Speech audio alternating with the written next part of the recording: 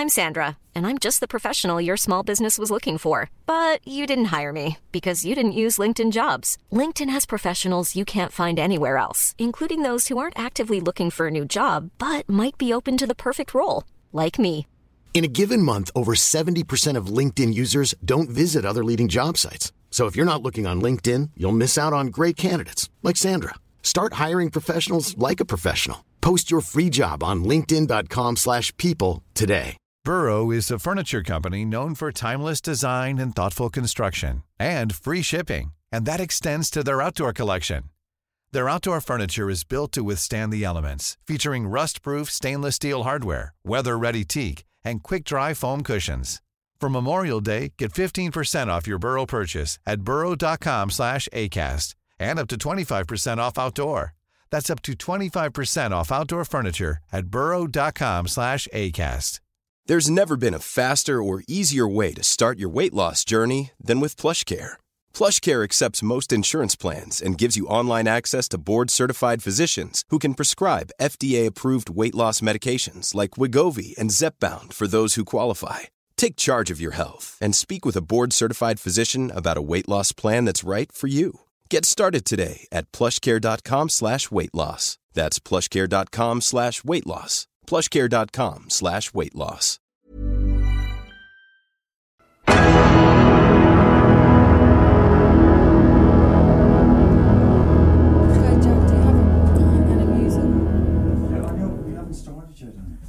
Warm-up music. Recording? We're looking for warm-up music. Oh, shut up, Hannah. Stop trying to be entertaining. Okay. Oh, no. Okay. Hey, Jack. Johnny on the Jack, spot. can you just turn that off, please? Okay, are we ready, guys? Am I in focus? Yes. What's the wide shot like? Okay, folks, you literally don't know So the you're amount gonna of drink hassle. from the bottle? You see what I'm saying? Yeah? There's no focus. Yeah, Okay. I've kind of got no choice, do I? No. Yeah, Okay, this is... Yeah. We just sip. We could Okay. we could share. Yeah, I can drink from... Or we from could share it. Yeah? Do you want to share it? I'm quite happy to share. Okay. Yes. Yeah. Okay, ladies and gentlemen, I'm very happy to I hope have we're with not gonna us fight over it. Kieron Walsh, who directed the first series of The Savage Eye. And Jack, do you want to fucking introduce the fucking show? No, Jack, not that music. Come on, Jack. Come on, just introduce the show, will you? It's just the same music. Just introduce the show, Jack. Ladies and gentlemen, please welcome to And That's Why We're Not Together, starring David McSavage, Hannah Andrews, and special guest for tonight, Kieron Walsh. Kieron J Walsh. Kieron J Walsh. Kieron J Walsh, and thank you, my princes Jack and Daniel. Someday this kingdom will be yours.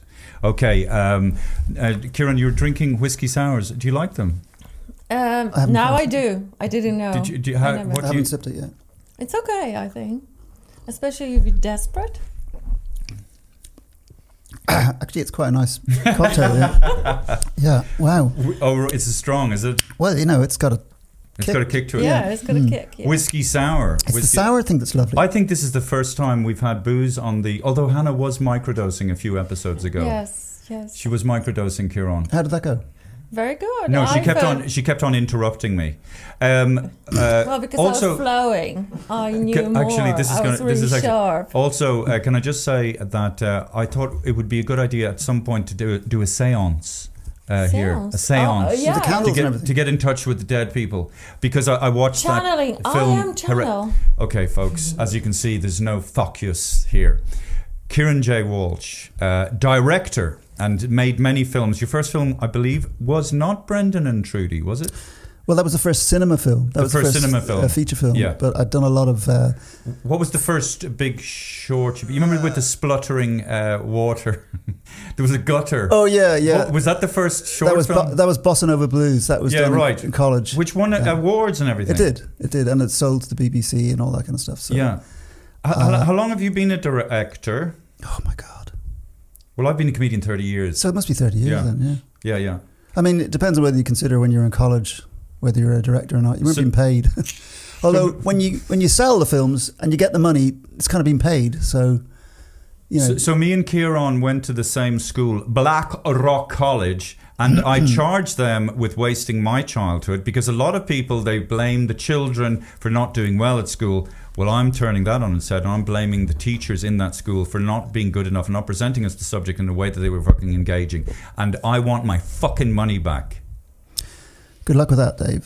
But I do understand what you're saying, because I recall the general consensus for anybody doing anything that wasn't like business studies, economics, maths, and all of those things. If you decided you wanted to do art, right? Art, people just like DOS class. DOS class. Where are you going now? I'm going to art. Oh, DOS class. Yeah. Just DOS class. Yeah, that's right. Yeah. No respect at all. None. Music was for weirdos, like studying music or whatever. So it was a really fusty traditional way of teaching and learning, and sort of basic life, and violent actually as well. Yeah, and basic life skills. Like just the importance of paying your fucking rent and all that sort of stuff, or just being entrepreneurial was kind of also looked down on. They would never think that was important. Like they would go, "What do you mean pay your rent?" Yeah, that's a given. Not you might struggle. There's no such thing as like you might struggle in life. Things might not go your way. It's kind of like that God-given. Everything's we are Blackrock College. We are the students, and we are the leaders of the future. Like, and real corrupt little bastards. There's a vibe there. It's not the place you would look to for moral guidance. Morally corrupt. Okay. Sexually corrupt. But can we say that most of people who finish Blackrock College, that turned out pretty well? No, am I wrong? No. Well, you're just thinking of Bob Geldof. Most of the people that turned out, you're talking about, that came out of Blackrock College, did something that Blackrock College definitely didn't want them to do, like me and Dave and Bob Geldof, and that was not in their plan. Comedian, filmmaker, you know what I mean? They were just like they should be begging us to go back to them and taking classes. Never once have they been in touch. But they should be. If I was the principal of Blackrock College, David, would you come and talk? I'd love to. Yeah. Of course I'd love to. Talk about what? You see? Talk about what? I'd talk about... in Blackrock hey College, guys, don't underestimate the importance of creating wealth. I mean, it is an important thing to do. But I think that's what they taught in... No, they didn't. They kind of... Like business? They just set out prescribed routes that everybody's taken for hundreds of fucking years. You go to university, you do your lawyer, and you do this, and it's all set out and it's been lived 1,000 times, and it's safe. And anything outside of that, it's kind of like hotel foyer. They sort of panic, and if you don't fit into that thing, but that's fine. Anyway, they couldn't fuck with me because I was a force of nature, as I think probably Kieron was as well. The first time I remember you, we were all up in the rec room or something, and you had a band called Shattered, and I can't remember this song. You were playing a cover of something. Under My Thumb, was it? Under My Thumb by Rolling Stones. And you were playing drums. Yeah. Did you drink all that, you fat bastard? I really I'm just shocked. I'm asking listeners to appeal to you to use a different language. No, but I mean, you don't even drink Lucozade, and just because you see me do it, you drink these. And now I have ADHD, I drank and suddenly Lucozade because I was working. And suddenly all the you're time saying putting wallpaper. Suddenly on, you're saying so. You have ADHD now, do you? Yes, I do. No, you don't. Because ADHD appears differently in girls than in boys. So the boys are all fidgety and can't manage the time. Yeah. But the girls, they turn it internally. So how do you notice that? So they would be, let's say, missing appointments. I see. Okay. Just criticizing themselves, turning to like self-hate, low self-esteem. Low self-esteem. So ADHD disorder. Would be low. Becomes low self-esteem. Yeah. Wow. Eating disorder. Yeah. Drinking too much. Yeah. Go ahead, caller. Yeah. Eating disorder. Yeah. Too much. And tell us, how did that make you feel? Yeah. Depression. How depressed were you? Hang on a second. Anxious. Yeah. I'm just having a good old wank here in the studio. Yeah. So sorry, folks, ladies and gentlemen, and I apologise. And let's move on. Actually, it's funny.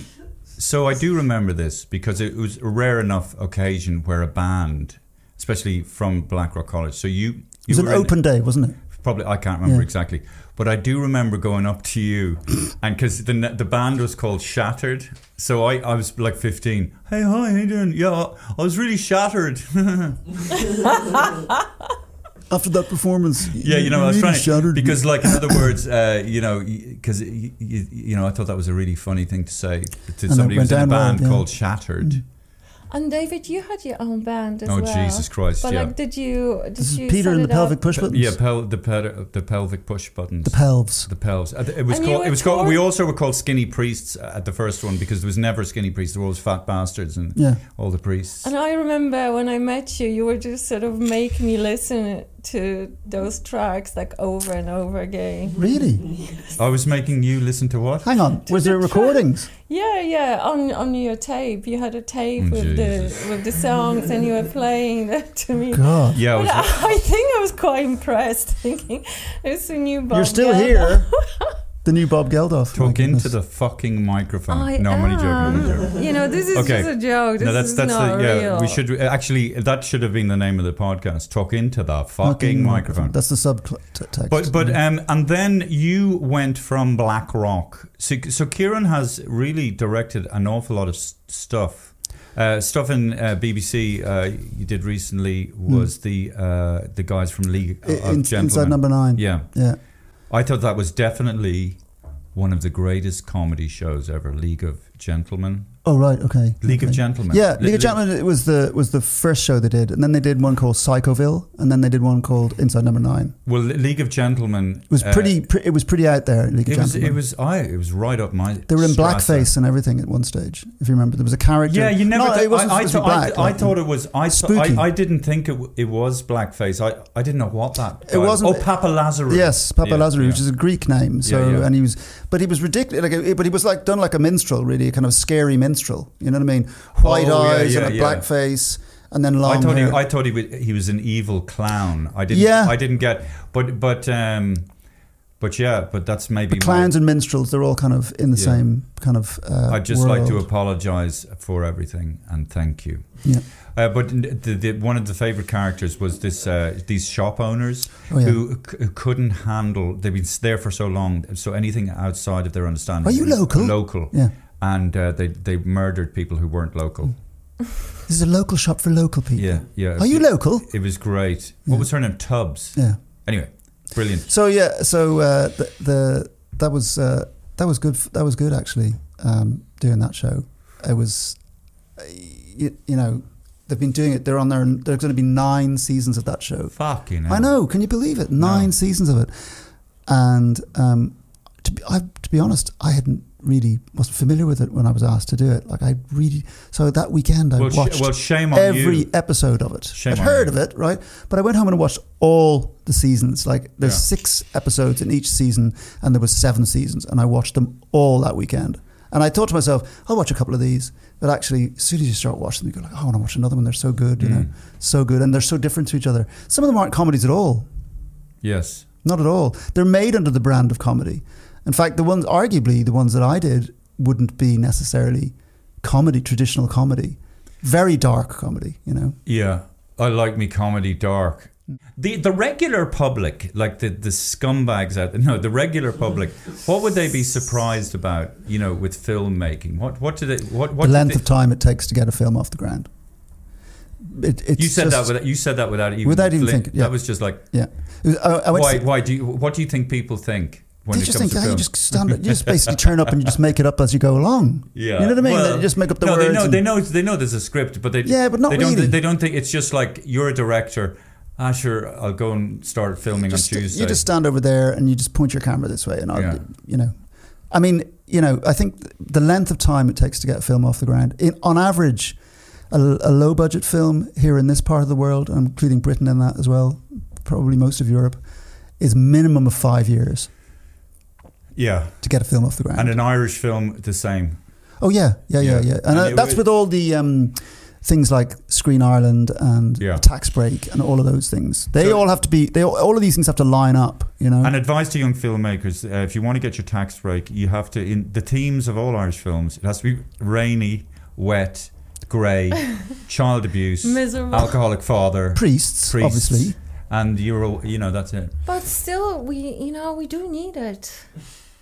Just to, like Irish people didn't really face up to reality, what really happened. No, I think it has to be shown and again and again and again to clear the space. Yeah, I can't wait for the next one. But like then but you can do these films in a comedy and way. these ideas, Comedy. exactly like Calvary, right? Oh yeah, which is about a priest and a small Irish rainy town, and and it attacks the kind of small-mindedness of small Irish towns, and this priest being with a fatwa over his head. I know it's directed by John McDonough, my good friend. I will be staying in his house in a few weeks while he's off gallivanting around the place. I had a scene with Brendan Gleeson in that film. Oh yeah, and he gave you chalice at the end of Yeah. I just thought it was so cool. He gave you what? I was so in awe. Chalice. The chalice, all right. Okay. Like I came in, I vaguely remember because I was playing a bishop and he was coming to me for advice, and so I was actually in a room with Brendan Gleeson talking over the scene, and I was going, yeah, no, I think it should be, and he's just like, yeah, and then he said something, just like. That I hadn't thought of in a million years. That was so much better than anything I thought of, and I just thought, oh Jesus! A line? Christ. No, he's just. I think to be a good actor, it's almost like you're like a private investigator. You can just see things that only normally people would see after seeing the film a few times. They can just see it instantly. Anyway, this guy. He's just got some kind of fucking presence. Remember, Jerry McSorley was the same. There's certain people where I'd say, what's our friend's name that we did the podcast with, who looks like Brendan Behan, Gary Lydon. There's just certain people. The light, inhabit a space. The light just goes into them, and you just want to look at them. Actually, yeah, on the screen. Yeah. But anyway, but like years of practice. Brendan Gleeson, he's done a lot of work.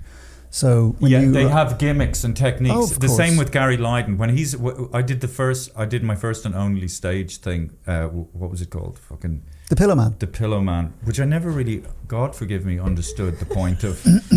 I mean, I never really got it. I never got the point but of it. But it was good for you for consistency and for work ethic. I think it was really good because you had to learn the lines and you have to say them and you have to remember them and you have to do it every day. And you had to learn how to project at some point, so I felt I was you. so bad. And I wasn't good in that thing. And I felt it was so bad. I thought the whole point of theatre was just line remembering, and just that was the whole point. And then it was like, come on, let's go and watch people remember loads of lines. It's quite a feat. It was a touch of that, wasn't it? And and Jesus Christ, I got it right one or two. But the problem was there was certain actors. I couldn't stand them, and then I couldn't look at them because they talk, and then I'd be like. And then somebody said, mate, you're just going to have to look at these people because it'll fuck you up and them up because you have to react to what they're saying. But anyway, Gary Lydon in particular in that production, he just had a way about him that he could just make it work just just because. So did you find it excruciating to do that? No, I found that I was so stuck in the groove of like the lines I'd remembered. I'd do that. When I said that line, and if I did anything outside you'd forget the next line. I'd be going, ah! Oh, I see. Okay. So there was no freedom there. So at all. no, I was fucked. Yeah, I hadn't got a clue. But I guess I learned a lot, and I always wanted to be in an ensemble. But be careful what you wish for because the kind of fucking idiots that you're in the ensemble with. So, but Gary Lydon, it was a great, and there was a lot of good young actors in there, but. Anyway, I didn't understand. I wish I hadn't agreed to it, but I was quite vulnerable. I think it was a great I was experience. quite vulnerable at the time, and also because my ex-girlfriend Fiona Shaughnessy was an actor in theatre. I wanted to follow in her footsteps and see what it was like to be her. It was pathetic, a very weak position, and I forgive myself. Let's move on. Okay. And there was no pillows in it either. Oh, was there? No, there wasn't. There was the thing is, it had such great reviews, and people loved this play. And Martin McDonagh like wrote it in about a fucking minute. Dave, Martin McDonagh could just basically hand in a telephone directory, and they would make it into something. You know what I mean? If he's got his name on the bottom of it, because you know he can do no wrong now. Yeah. And I'm not saying that he did do good things, interesting, like films. 100%. Well, speaking interestingly, because you were saying, this whole idea of me being in such a weak position and desperate for people's friendship and not understanding, like somebody should have taken me aside. David, it doesn't work like that. You can't. Can I be your? And so in the film Banshees of Inisherin, there was one particular scene.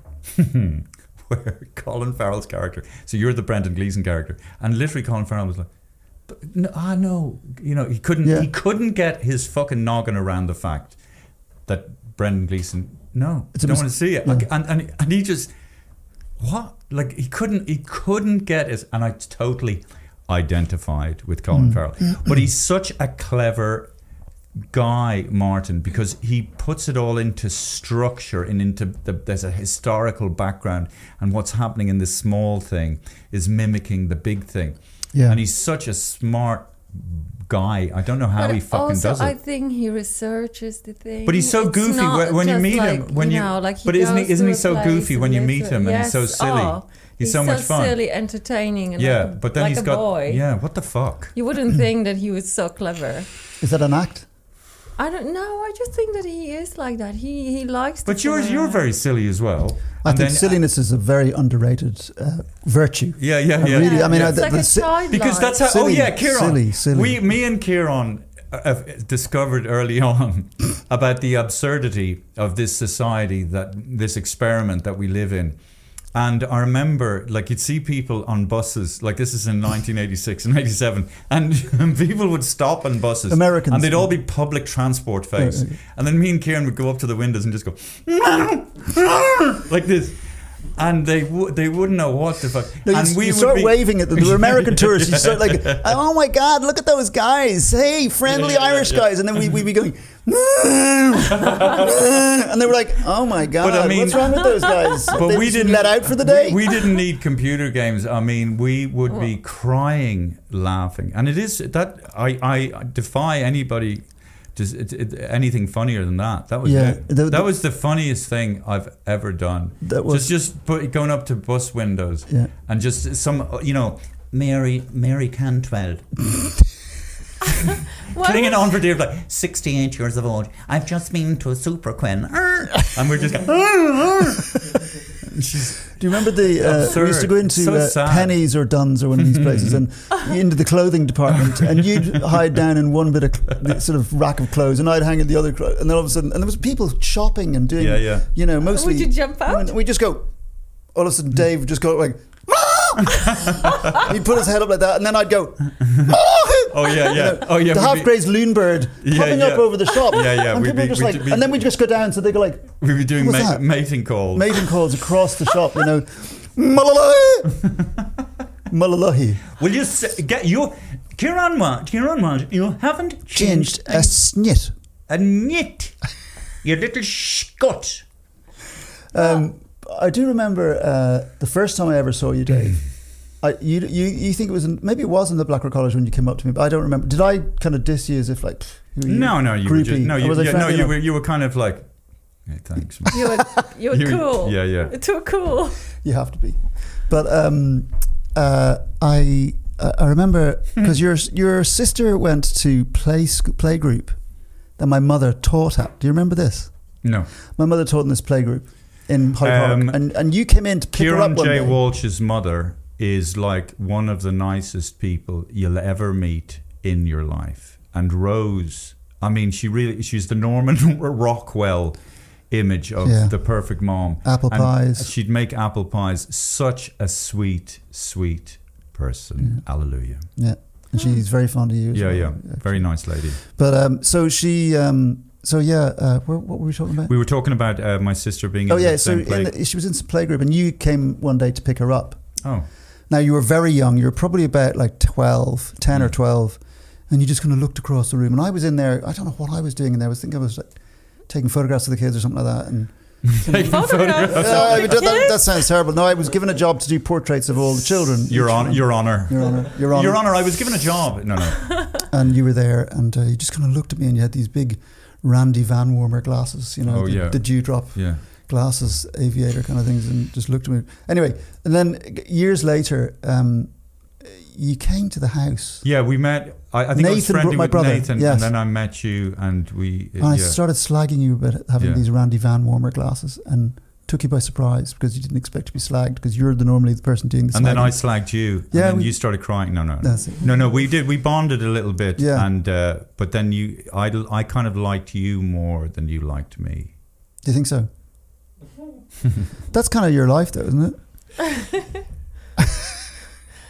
But I also think, David, so you were in the same class? No. Kieron was a year ahead of me, weren't you? Yes. Yeah, okay. We weren't in the same class. Didn't you they had to spring you out of Blackrock College and send you off to a boarding school to calm down for a year? And no, I went to Clongowes for a year, and because they were trying to get me to be more academic and more focused, but it didn't work out. No, definitely. Yeah. So did you go back to Blackrock? Went back to Blackrock. That's what I'm saying. He was taken out for a year to decompress somewhere else, and then brought back in again, as if he's had his brain washed. That didn't work. But it's a very privileged school, so you have to really understand that you're in a position that you can really, in an environment where you can do stuff. I think that your foolishness and fooling around was because you were coming from a privileged family. Yeah, you could be right. You could be right. Yeah, and you were sort of like, I'm not saying that you're entitled, but I noticed that we were entitled. Have this sort of entitlement that I am allowed to do anything. Confidence, cockiness actually, not confidence. Yeah, but swinging between confidence and then extreme lacking in confidence, Oh, for sure. It's all a front. But you were. I was not a good student. Yeah, but you weren't. I was a look. No, you weren't a student. You were just. You just happened to be in the school. Yeah, so I that's why I was the last episode. I compared myself to RT. Outwardly looked. Oh, you had everything. The ruling, the pens, the pencils, the erasers, the geometry sets. Everything. Same with RT. Everything. They look like they have everything. They've got all the cameras. Yeah. But the essential part of actually producing something quality. Something. I know. But the thing about that school, and it was not a good education. Really was not a good education. I'm not saying no, but I hear what it is. The position you find yourself that you're really in a privileged position. You're driven to school. The most. Well, no, that's you got this maybe idea. Not driven, but like. Well, he lived very close to the school. Well, you didn't live too far from it either. But you did the most expensive school. But it's not the most expensive school in Ireland. It almost is. No, it isn't. You see, it's got this image of being. But there's other schools that are a lot more expensive, as it happens. Especially I am privileged. Clongo, you see, but I inquired about schools, so I know. So it was one of the more expensive. Okay, well, it's maybe not like now it changed. St. Columba's or any of those kind of schools, which are like Yeah, but a lot more. Anyway, who gives a shit? What are you talking about? No, but I'm just. I think the point was though that you're saying that we were allowed to be, silly and cocky because we knew there was something that would catch our fall, basically. Well, no, but also you because felt so confident and you just felt. I don't know where that because I know my parents are from the west of Ireland and from peasant stock, shall we say. Oh yeah, you were always saying that your dad used to go to school without shoes. All of that stuff, and that sounds like a cliche, but it's absolutely 100% well, true. People probably couldn't believe that. Is that true? It is 100% true. So what year are we talking about? 1930. He was born in 36. Okay, so 1946. 46, 45. Okay, and what area was he living in? Oh, in the worst part of Mayo. like way out there where nobody else lives. Right, and so... it's famine Angela's Ashes territory. He'd be going to school and he'd say, oh, come on, up you get. And he wouldn't have fucking shoes. No shoes. That's poverty. No shoes. That's it. He got, actually, it's funny, when he was young, his stomach started to swell because of malnutrition. Yeah, and his hair fell out, like the top of his hair. And for years he didn't know what it was. He just thought he had some. And then I remember when we were in school, we used to get these Trocra boxes. Do you remember the Trocra boxes? Yeah. And on the Trocra box, there was a little black kid with her belly sticking out and no hair. Swollen. That's and he goes, like my father. That's what happened to me. So what about his malnutrition? What about his mom and dad? His dad was 60 when he was born. 60, right. West of Ireland, farmer. Okay. Right, so he was born in the 19th century. Yeah. Wow. He was in 1876 or something like that. He was born. It's my grandfather. Your grandfather was born in 18. Yeah. Jesus Christ. I know, it's insane. Yeah. Like just after the famine. Okay, so how come your dad's dad wasn't able to provide him with shoes?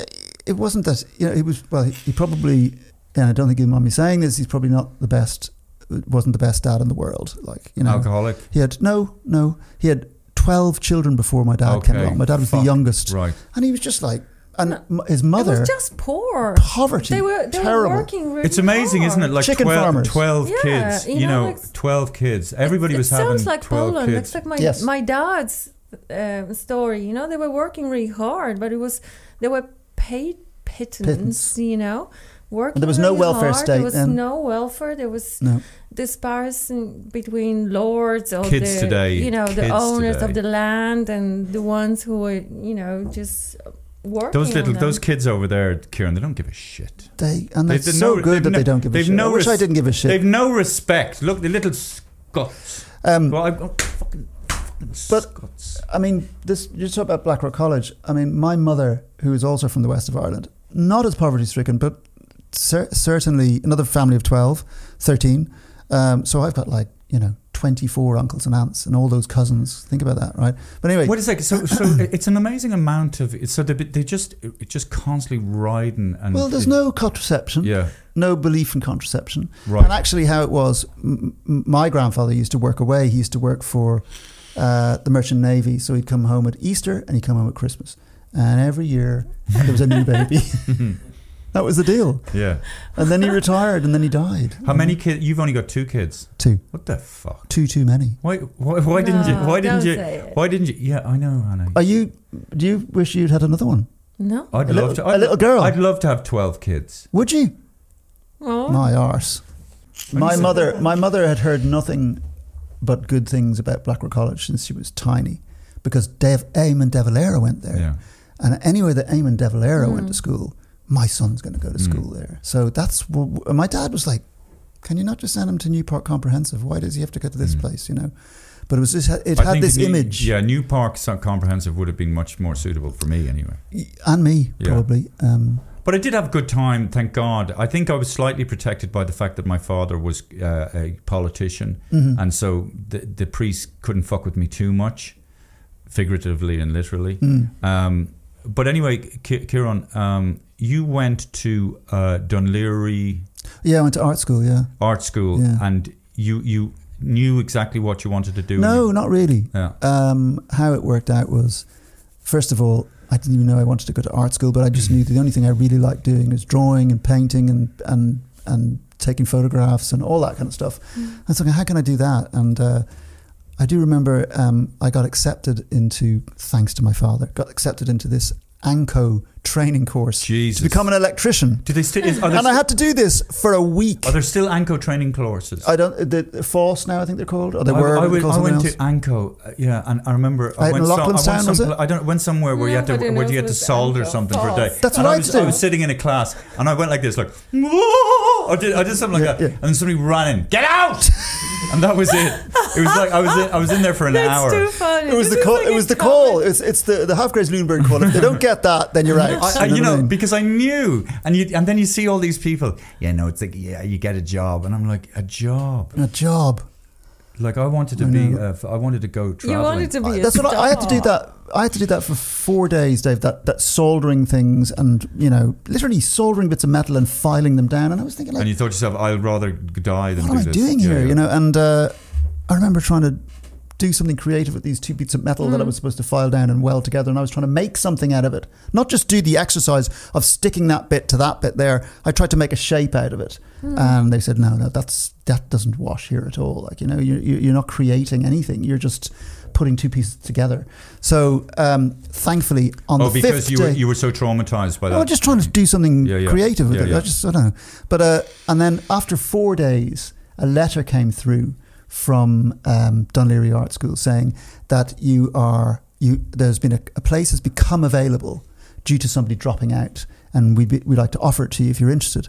Foundation year art school, and I was like a rat up a drain pipe. Why, you know? Did you not do your leaving cert? No, I did. Did you I'd done pass the leaving. it? Yeah, I passed it. Oh, yeah. Okay. Just, you know. But so I was like, and I said to my dad, look, and he was like horrified. Horrified about the idea of me giving up this ANCO training course to become an electrician, an apprentice electrician. He didn't speak to me for a week when I decided to go to art school. My father didn't speak to me ever. What are you talking about? Yeah, that's true. Yeah, he didn't. Yeah. Or me. But you know, he was probably just worried. You know, he no, wanted it was from a good place, Hannah. It was good future. Yes, absolutely. It's just more like you just kind of think, and he's obviously different now, but I'm sure he kind of think, but he was just being protective and trying to do his best without a doubt. Okay, guys, listen. Sorry, back to you, Dave. So the first film you made was Brendan and Trudy. That was the first feature film. Yeah, I'd done a few things before that. What year was that? Can you remember? That was 2001. 2001. Can people see that? I'm sure I'm sure it's the usual. Where would they see it? If you just dial in, just type it in, and come up. What was the next film? The next feature film was because I've done a lot of television in between, but like what? Oh, Raw. Like I did Young Person's Guide to Becoming a Rock Star for Channel 4. Okay, and that was back in 1998, 99, and that was a big hit show, you know, with lots of musicians and celebrities in it, like, you know, Noel Gallagher and Chrissy Hine. And Noel Gallagher, of course, whose mom is Peggy Gallagher. She's from Sligo. From where my dad's from. Yeah. Charlestown. Yeah. All the great British rock stars are Irish. Mm-hmm. Like, you know, Boy George, Morrissey, John Lennon, John Lydon. Paul McCartney. Well, George I think Harrison. most of people, if they trace back, are from Ireland. And if you trace all those Irish, they're all actually from Ethiopia. We're all from Ethiopia. True, all presidents We're all from of the US, apart from Clinton, are Irish as well. Is he? Did you? Sorry. So, what was the premise of the Young Person's Guide to Becoming a Rock Star? It was about a young band in Glasgow trying to make it in the music business. How was Noel Gallagher involved in it? Well, basically, we wanted to get, we go into this nightclub and there's supposed to be lots of celebrities there, like Peter Stringfellow was there, and you know all these. Anyway, and one of them, we need to get somebody really, you know, famous and cool, and these guys were at the pinnacle of what they were doing at the time. I couldn't believe that we could actually Noel Gallagher, the Oasis. Oh yeah, and the little storyline was, the kid who's in the band got into this club called The Cottage, which is based on the house, Soho House, okay? So it's taking the piss out of that, right? So Soho House made famous recently because of RTE. Yes, a dormant membership. A dormant membership, like a membership they pay every year, nobody uses it. Well, we have to. Listen, we have to find out. It's going to come out who uses and for what. No, so wait a sec. Are you saying because you can't stay there as well now? So are you saying that there's one membership that can be used by multiple people? I doubt it. But so who knows? Maybe unless there isn't. Is there a corporate membership? RTE corporate membership? Yeah, maybe. Maybe. Okay, so because I'm just curious, you see, the thing is about Noel Gallagher, I think he is as funny as a lot of really good comedians, because I see him being interviewed and I find him as an interviewee as entertaining as he is a singer-songwriter. Anyway. What does he say about his brother? He says, Liam is the type of guy, he's like a man with a fork in a world of soup spoons. Right, yeah. He's trying to eat his soup with a fork. That's how frustrated. Yeah, you didn't have to fucking explain that joke, Kieron. We all got it. So Hannah was mansplaining. I know. He was. Hey. So you were in that. So did you spend a day with him or whatever? Yeah, he came up. it was actually Keith Allen. You know the actor Keith Allen, and he's a bit of a stand-up as well. He was in the show. Who's Keith Allen's daughter? Lily Allen. Lily, right? And also is Alfie Allen? Alfie Allen as well. The actor Alfie Allen from Game of Thrones. And Dave Allen. Dave Allen was his granddad. Yeah. No. Anyway, so I just happened to say to him, I said, look, we really want to get somebody shit hot to play this part. You know, the young kid from the band goes in and he's down on his really depressed and down in this club. He doesn't know what he's doing. And he picks up a guitar and starts strumming on the guitar. And then all of a sudden, somebody comes up and says, and he starts playing an Oasis song. And somebody comes up and says, it starts in G. And that's it? And he goes, no, fuck, it doesn't. It starts in A. It starts in fucking G. I should know. I wrote it. Right. And he turns around and Noel Gallagher's standing behind him. That's my fucking guitar, he says. And then you hear this kind of, oh, that's our kid. I better go. So he's talking about his brother has just crashed in, you know. And the do you think we could get a clip of that? I think it might be online. Okay, we'll have a look. Yeah, but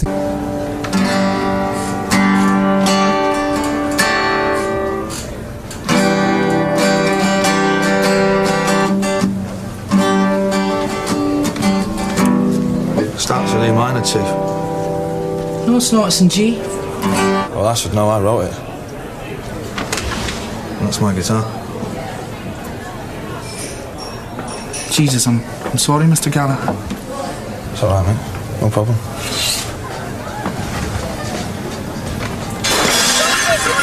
Sounds like our kids in. See you in a bit.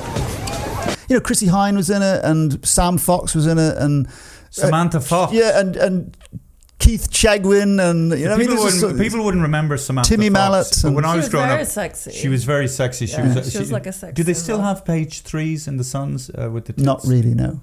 I think, but they do. Oh, but they're not naked. No, but they skimpy clothes. Oh, or maybe boobs are out. Are they? I think so. Check it. We should get a couple of copies of the Sun. But she was going through issues at the time because she's gay now, but you didn't know that she was gay then. Yeah, she's a gay girl, and she's a page 3 girl, and she's a gay girl, and she was. Wouldn't it be amazing if you could just be gay for a day?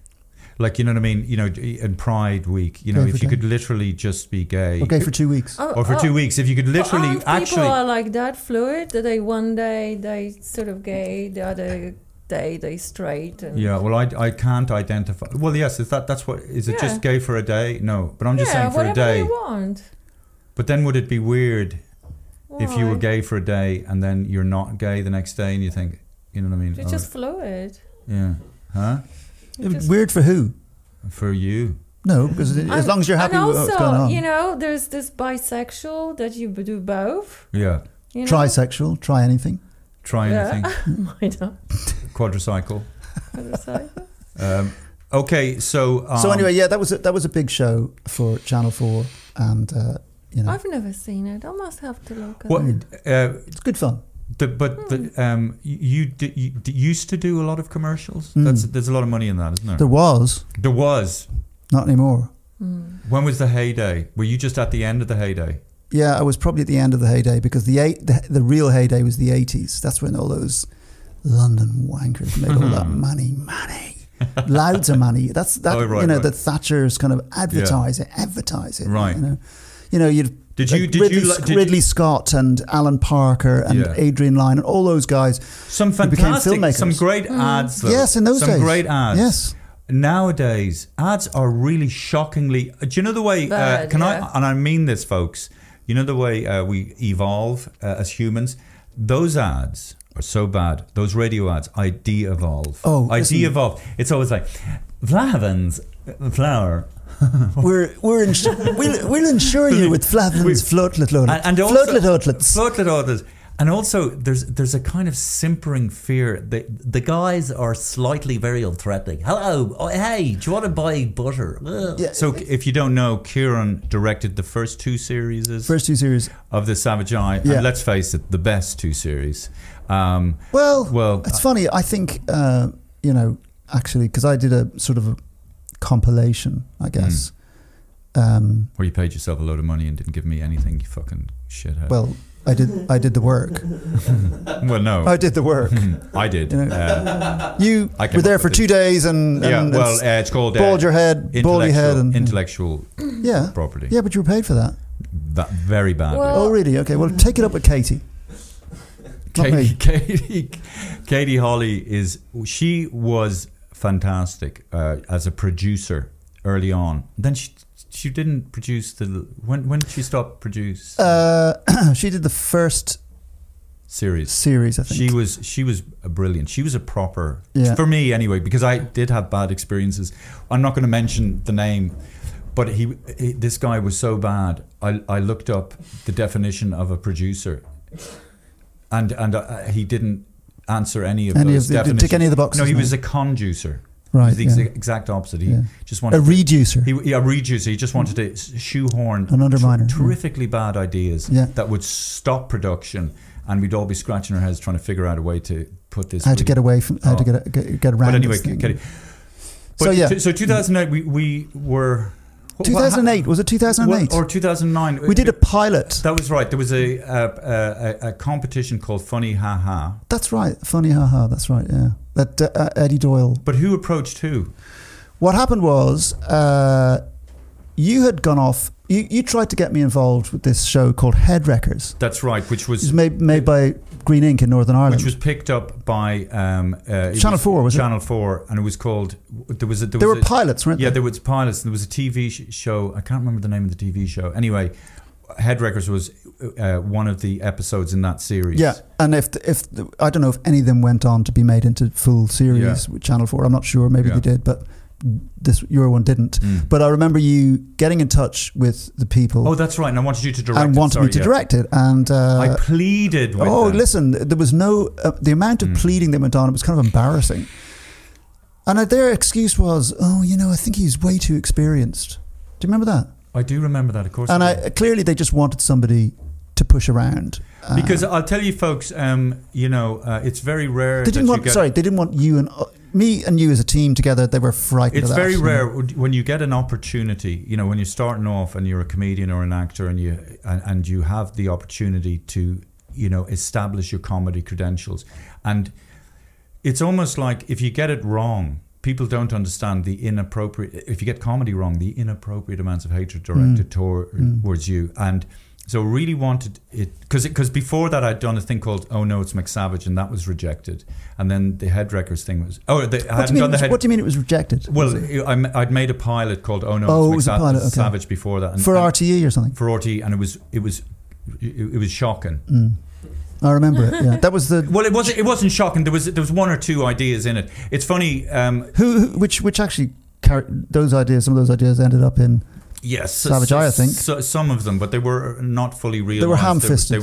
They were just sort of thrown together. That was Johnny O'Reilly who did that, right? No, it wasn't. No, it was some other guy. I can't remember. Julian something or other. But anyway, the point was, actually, it's funny, when the pilot was made, right, the way, like, I was very delusional and up my arse, and, I just thought, like, anything that fell out of my mouth was worthy. It was gold. Well, it was gold, and it was quite shocking. Is that not still the case today? Well, definitely. Well, a little bit, but definitely not. No, not to the extent it was back then. But I remember watching Oh No It's McSavage, the pilot, with actually Aidan Bishop, and it was so bad. And you could see, when you're showing something that's really shit, and they're trying to kind of, and then what you think, and no, I thought it was. So he's obviously answering his real opinion, which was it's shit, and he's going, no, it was quite good. It was, and then.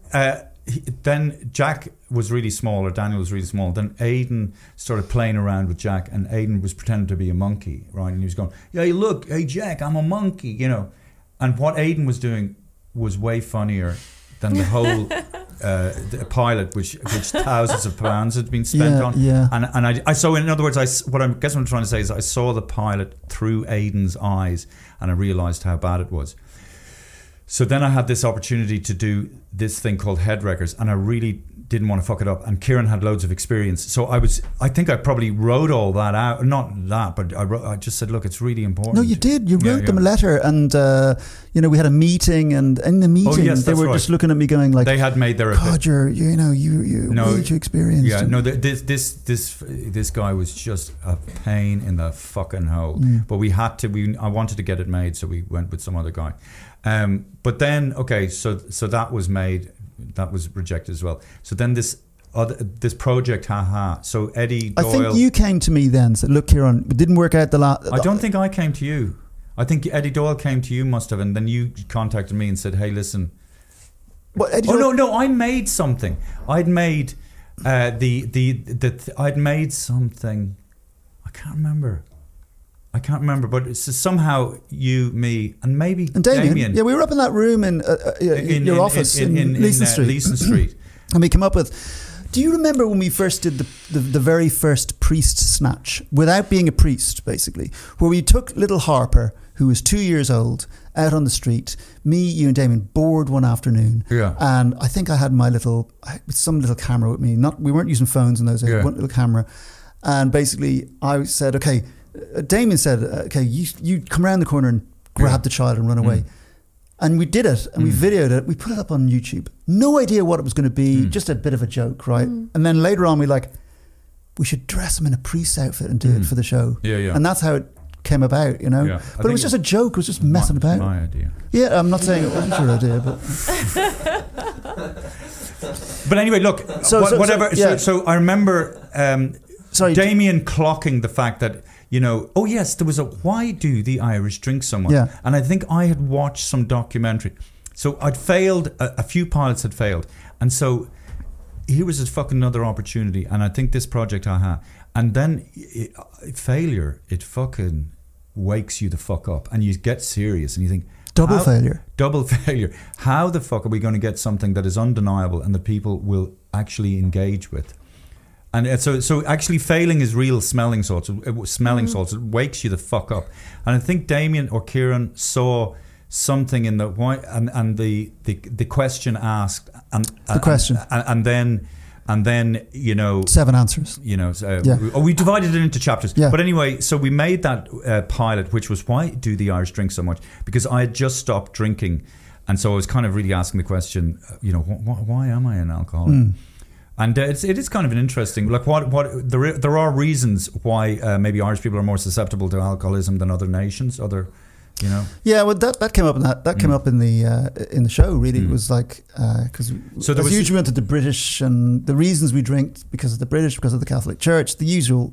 All of those stops were there, but this was the first time, and I remember going in after we'd done the pilot. And Jerry McSorley played my dad for one sketch. He did, which is good. And the sketch was because it was a real life reenactment.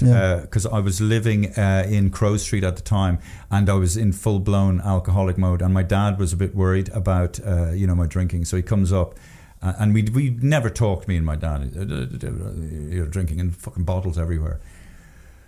And it was all kind of awkward. And he said, well, look, sure, I'll meet you for a pint and we talk about it again. So, like, he was going to meet... So that's how we addressed... Like, it was so uncomfortable for two Irish men to sit not in a pub. Yeah. But, listen, he did his best. But we reenacted it and it took a while to cut that, if I remember correctly. It was Jerry McSorley. I think Damien cracked it in the end with the edit, you know. And of course McSorley came in, and he's a very serious actor, and he does sort of comedy. Oh, bang your head, fall over, trip, you know what I mean? It's funny things. And we're like, just play it for real. What are you talking about? Don't you tell me what to do. Remember all that stuff? I can't remember that. Do you not remember? Why do you have this on one ear and not the other? I suppose because I can listen out that ear and I can listen in this ear. Is that all right? Are you distracted, Kieron? Yeah, I think you do have ADD anyway. No, go on. Shall I cover up? No.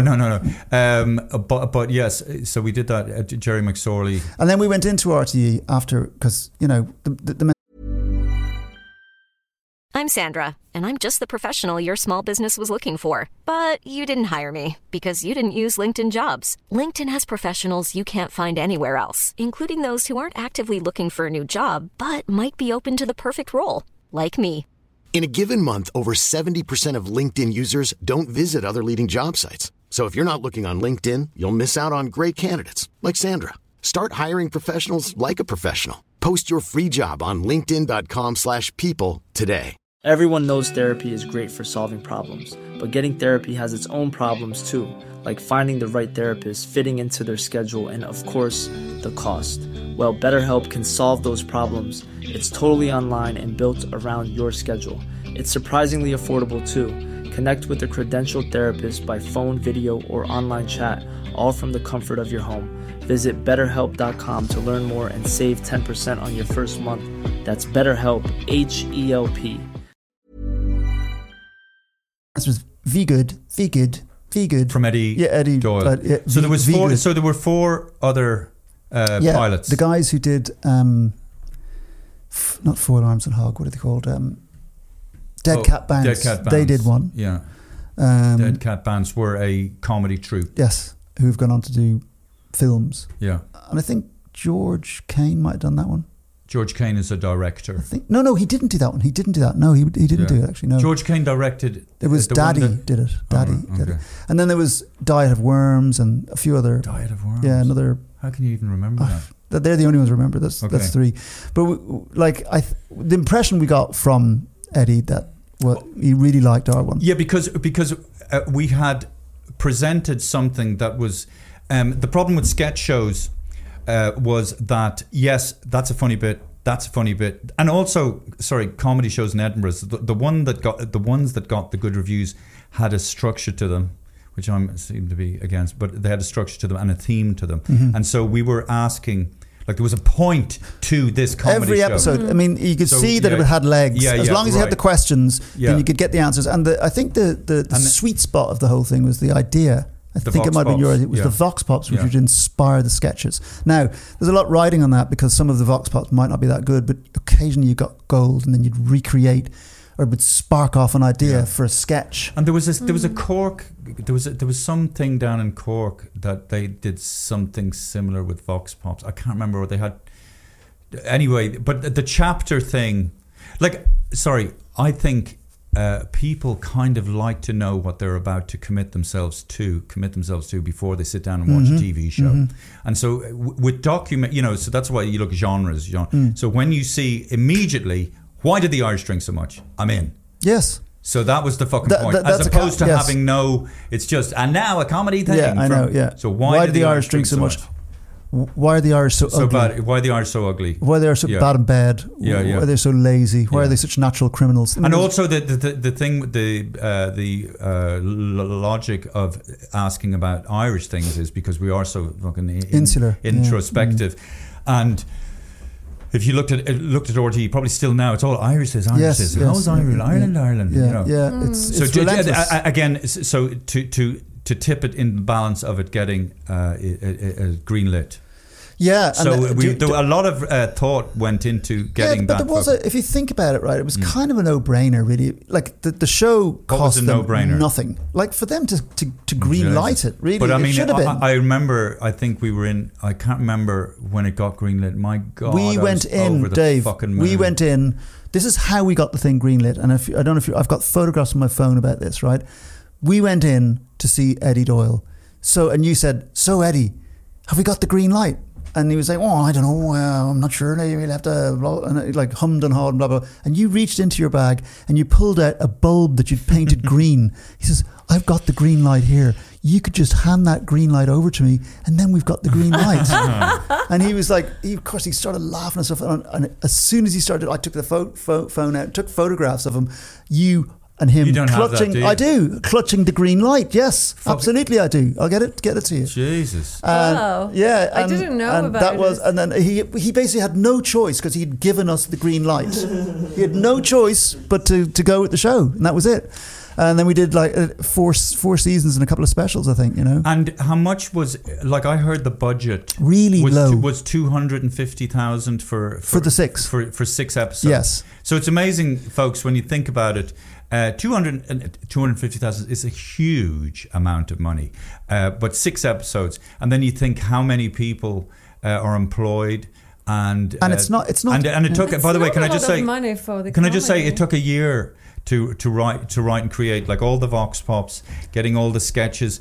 John Cleary, Pat McDonald, Dermot McMurrow, and a few other people contributing sketches. Yeah. And then going to comedy clubs, testing those sketches out.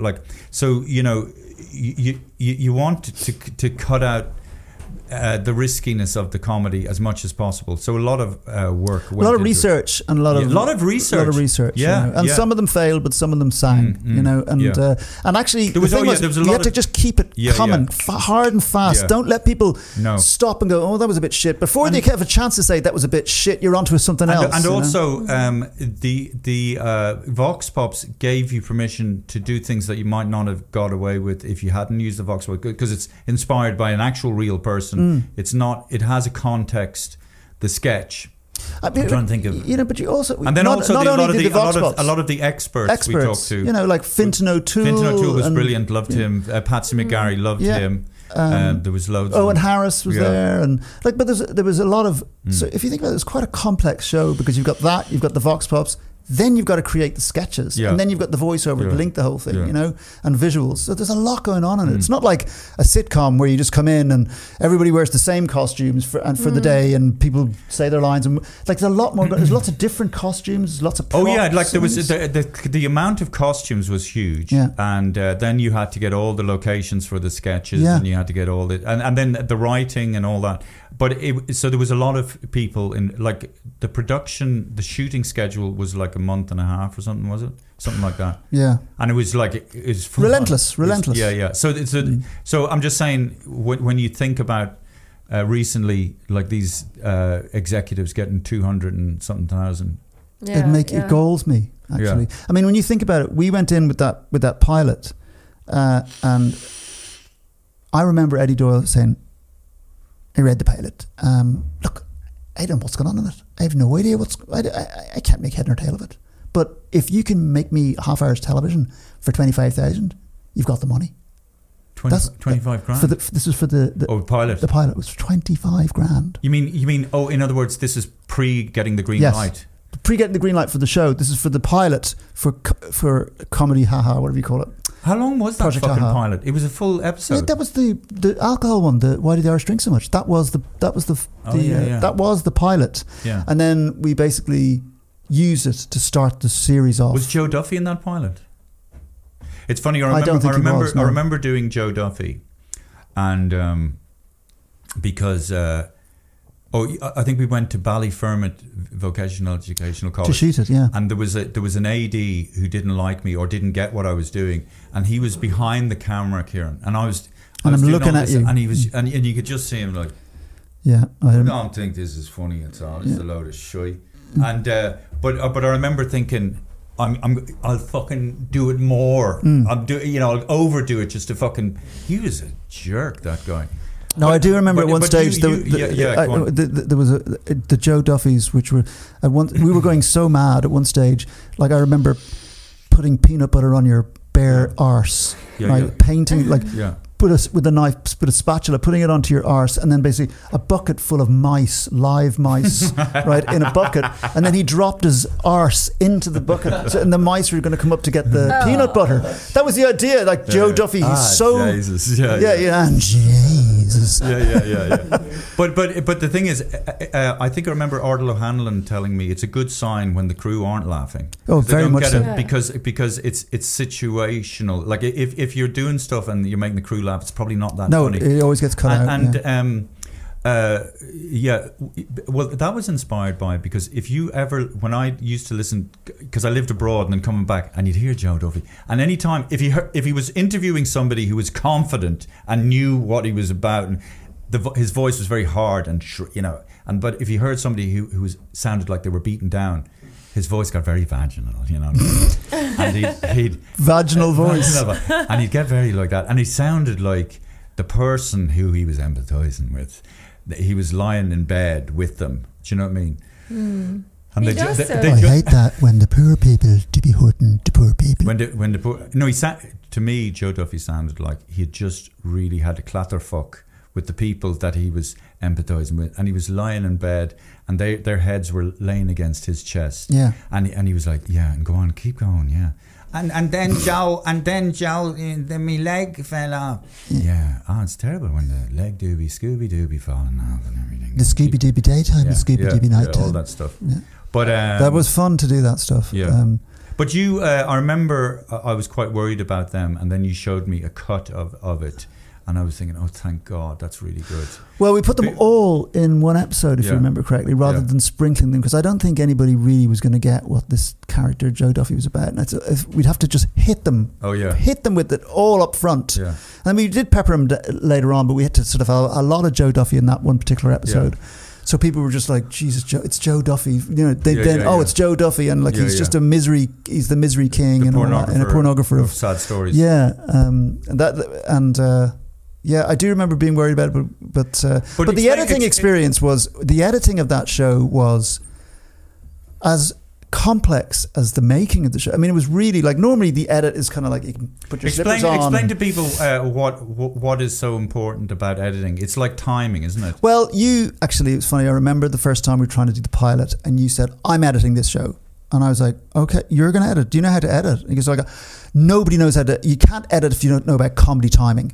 I was like, right, okay, but there's plenty of people who edit films and TV shows who aren't comedians. So what do you say about that? Well, I'm just telling you. I think Kieron, you did a good thing because I let you hang yourself up. Yeah, I was freaking out because I thought, I just didn't believe people could do it, and I spent a day with this poor editor. I think she was in tears. Yeah, she was. Because it was real classic frame fucking kind of stopping. Now because I've had so much experience on the old internet editing, like you cut the shit. Like go on, tell. Sorry, I'm talking over you. Yeah, can you remember that? Yeah. Oh, listen, and it was a nightmare. It was a disaster. There was late nights. Oh, when you basically, I left you there. My head you do it nearly exploded. 2 days. Yeah. You do it. So you went in there for 2 days, and you came out a broken man. Yeah. Right. And he said, "There's the cut," and I looked at the cut, and it was like you'd gone in with the comedy removal machine and turned it on full blast and sucked anything that was funny out of it. It was like you were making a serious documentary about alcoholism. Kieron J Walsh is prone to exaggeration. Continue. Oh yeah, but it was good. It was. What's right is right. Okay. So you were just and you said, I don't know. I don't. What you said to me was like, I don't know. What's this? In other words, I know I was going to my brain for suggestions, and all that was there was just like a bit of cardboard. I couldn't figure it out. I don't know, arse from the elbow. You just didn't know whether you were coming or going, And So but explain to people. Explain to people. I don't know. Explain to me. Like you as a director. Like I mean, the stages. Sorry. As Kieron or as Damien O'Donnell said, and I love that, he says the most important part of filmmaking is, the most important part with film is the script, and the least expensive. Yes. And the thing that you'll have most, because nobody else is going to be there except you. So that's one part. Yeah. So then the second part is the making of it. Right? And then the third part is the cutting of it. And the editing. Sometimes, the film that you write is not necessarily the same as the film you shoot, which is not necessarily the same as the film you edit. It can radically change. Now, sometimes it doesn't, but it can radically change. And if you don't have a good script, you have to be open to you don't have a good script to start. Well, if you don't have, the thing is, you can make really good films out of shit books, like The Godfather. Right? That's not a great book by Mario Puzo. It's not a great book, but it's a terrific film. Is it not a great book? No, it's not. It's a pulp. I've read that book. Fiction. I haven't read the book, but no. Okay. No, it's. I see what you're saying. Yeah, but he made it this grand. He made it epic. operatic. Yeah. You know what I mean? Yeah. He made it like an epic story of America. You know what I mean? And really, it was just a bunch of gangsters. But maybe the script was amazing. Yeah. So I think yes. I think absolutely. like Clint Eastwood, he would say the story is the most important in anything you shoot. Like The Forgiven is such a great Western. I love that why film. in America those script writers are so well paid, so and much they money. They come into doctor things. It's a business. And that's why I think in Ireland and I don't know in England, like you guys who wrote the thing, you were paid pittance, like. Everybody was paid pittance on that. Everybody was paid pittance. In general, I don't think the writing is appreciated in Ireland. No. Although more so, they're treated better than in America. Writers have a bit more clout and a bit more respect, I think. In America, the writer is the first, the writer just, you write it and then bye-bye, you know what I mean? It's really, they don't have In America for feature films, and the director comes in and the director takes over and he does what he wants with the material. You said the writer has more clout in the United States. Here. Okay, so okay. Or in Britain. So you've got the writing, you've got the script, then you've got the making the thing, and then you've got the editing. Do you love the editing part? Yeah, I mean, with a show like The Savage Eye, it's all about the fact that you've got so many choices. Where do I cut to now? How do I make that funnier? How can I do that? It's just, and then a bit of music. Oh, that makes it much funnier. Put that bit of music on it. So there's a lot of throwing stuff and trying stuff out, and you've got to be in a situation where you can just do anything and be prepared to fail. I found it so difficult. The process of letting go of stuff. Jesus Christ, we had so many clashes, didn't we? Oh man! Can you remember? Listen, all I remember was I remember one day we were on the beach. Do you remember this? When we were on the beach in Dollymount or somewhere like that, right? And there was the word "cunt" was used so much, just basically between you and me. Stand there, you fucking ugly cunt, right? And then you go, "Fuck off, you stupid cunt." Oh, this was going back and this was like and action. I mean, it was like fantastic, the whole thing, Oh yeah, and the poor, everybody round. And poor Hannah got the brunt of a few. Oh, Jesus Christ. Bad but I was thinking if we could ask Jack or Daniel about their memory from. Oh, that's a good question. Yeah. Was that sketch you're talking about the one with the Protestant with the green eyes and in Dollymount? Yeah, it probably was. Yeah, with Liam. Yeah, and you were in your stripy. I was the son. I was in the bathing suit, and you were in the bathing suit as well. And I definitely remember from the set you guys shouting at each other all the time. Oh man! And people were like, I was a little kid, so I was just like laughing. But everyone else was just kind of like watching tennis, it was. In fact, I think Enda Hughes, who did sort of second camera on it and stuff like that, he actually wanted to make a separate show, which is just me and Dave and the behind the scenes kind of. But but genuinely, that was my inexperience, and also I was desperate to prove to people that I wasn't shit. Yeah, and I was absolutely freaking out, and there were some things, some sketches that, to be quite honest, were basically transposed from stand-up. Yeah, and I had such a fixed idea. Yeah. Now the thing is the racism. The racism one. Do you remember that? Well, again, but that's where trust comes in. You have someone like Kieron who's had tons of experience. You have to kind of understand that he sees all the angles and possibilities, and he doesn't have to fucking no. Yeah, I know. I'm going to film that bit. I've got a camera over here and a camera over here because we don't have time to stop stuff. But do you remember I'm not giving specific things. No, but do you remember the anti-racism advert? Does it matter if I'm a traveller?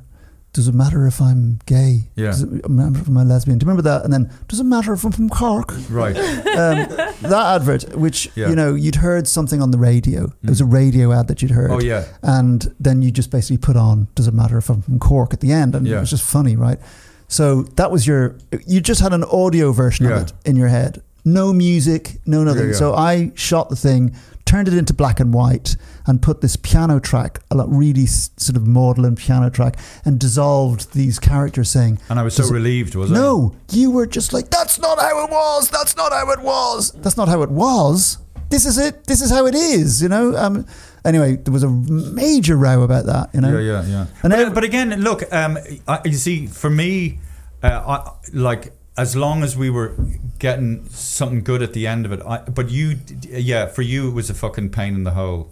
Well, it was kind of like I'd never worked with against somebody when I'm doing it in a pro. You don't necessarily go into a show and then you end up working against them. There's always heads you're going to butt against, producers or an actor or whatever. There's always a bit of that, but it's kind of like, Did you guys fight a lot because you knew each other so well? Do you think that's a big part? And for so long, I knew he was a prick. You probably wouldn't use that language against each other, against David or David against you, if you didn't know each other so well. That's right. Were you like very stressed out on? Were you like a wreck? Yeah, I mean, so much so that I didn't do season 3 and season 4. Yeah. I just thought, like, I can't do this. I was bringing it home. I was bringing it home to my family, and I was, coming home in a rage about Oh yeah, that's right. We used to call you Flame Brows. That's right. We used to call you because Kieron was so angry all the time. His head was bursting into flames. Oh my God. No, yeah, because I had the flame brow. The eyebrows were flamed up. Oh my God, I forgot about that. God, it's so funny that you forget all about that stuff. But I remember you actually coming to me once and I said, no, look, that'll be fine. And you went, fine? This show is my fucking legacy. But in it's a not way, fine. It can't just be fine. This show is my legacy. And I just thought to myself, God, surely you could be a little bit more ambitious than this. This is just a stepping stone to do something really great. Yeah. But didn't happen. Well, we're here, and here we are. Well, my snidey little friend, this is it. Oh, that was below the bell. What's that, Jack? I still have time, David. I have even though, after the first season of Savage Eye, we broke up. And was that the first season, was it? Yes. Yeah. And actually I was asked to do, but it was probably just to follow the procedure. I was asked to do the second season, but I just couldn't do it. Did you not do the second season? No. Did you come back and do the third or fourth? No. Just the season. But I do remember there was look, it's all in the past. Between you two guys, I do remember. Can I just Kieron had a dig at me. I don't really Kieron had a dig at me there, and he says I haven't done anything since. Listen. No, mate. Come on. Fuck you. That hurts. David. By the way, just play some. It's okay, Dave. It's your legacy. It exists. I have joined social media. Very good. And now, let it all. hang on a second. And as a result of that, I sell way more tickets now than I ever did. Round of applause. When I was round of applause. selling, the Savage Eye. I've come up with tons of new sketches.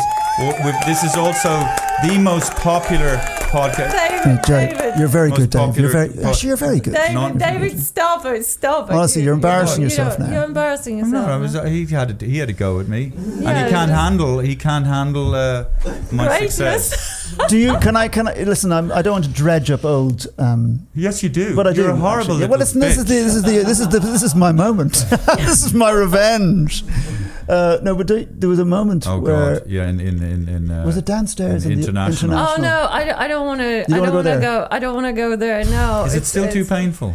It is the most like. No, it was horrific. It was horrific, and also I think insult on top of injury. That's exactly what it was. Adding insult to injury. Traumatic, and you slayed her, and then when you came back in to apologise, after you apologised, she wasn't being gracious enough to accept your apology. That you called her a cunt. No, I did not. I don't think I never did. I'm not sure. Whoa. No, hang on a second. That never happened, and that is the truth. No, it isn't. That exemplifies it. I would never in a million years say that to Hannah. No, but I say it to me. I said it to Hannah. What I would say that during that shoot, I think I sort of blocked out a lot of things. So, like, I would not remember. Sorry, I do remember. Like, I was in such a state, and I was freaking out about get me some Lucozade, Hannah. And literally, just Hannah was like this in the corner. Yes, Hannah was in the corner, just like that. I wasn't like that. No, I was. No, you were doing something like you were doing, working on your makeup or the script or something like that. Anyway, Hannah, I was way out of line. Of course you were. Apologise, and I will continue to apologise. No, you have to kiss my feet. I will. For the rest of your life. Okay, give us your foot. Give us your foot, Hannah, quickly. Jesus. You got us too. It's amazing that we made it through, actually, if you think about it, that we actually got there.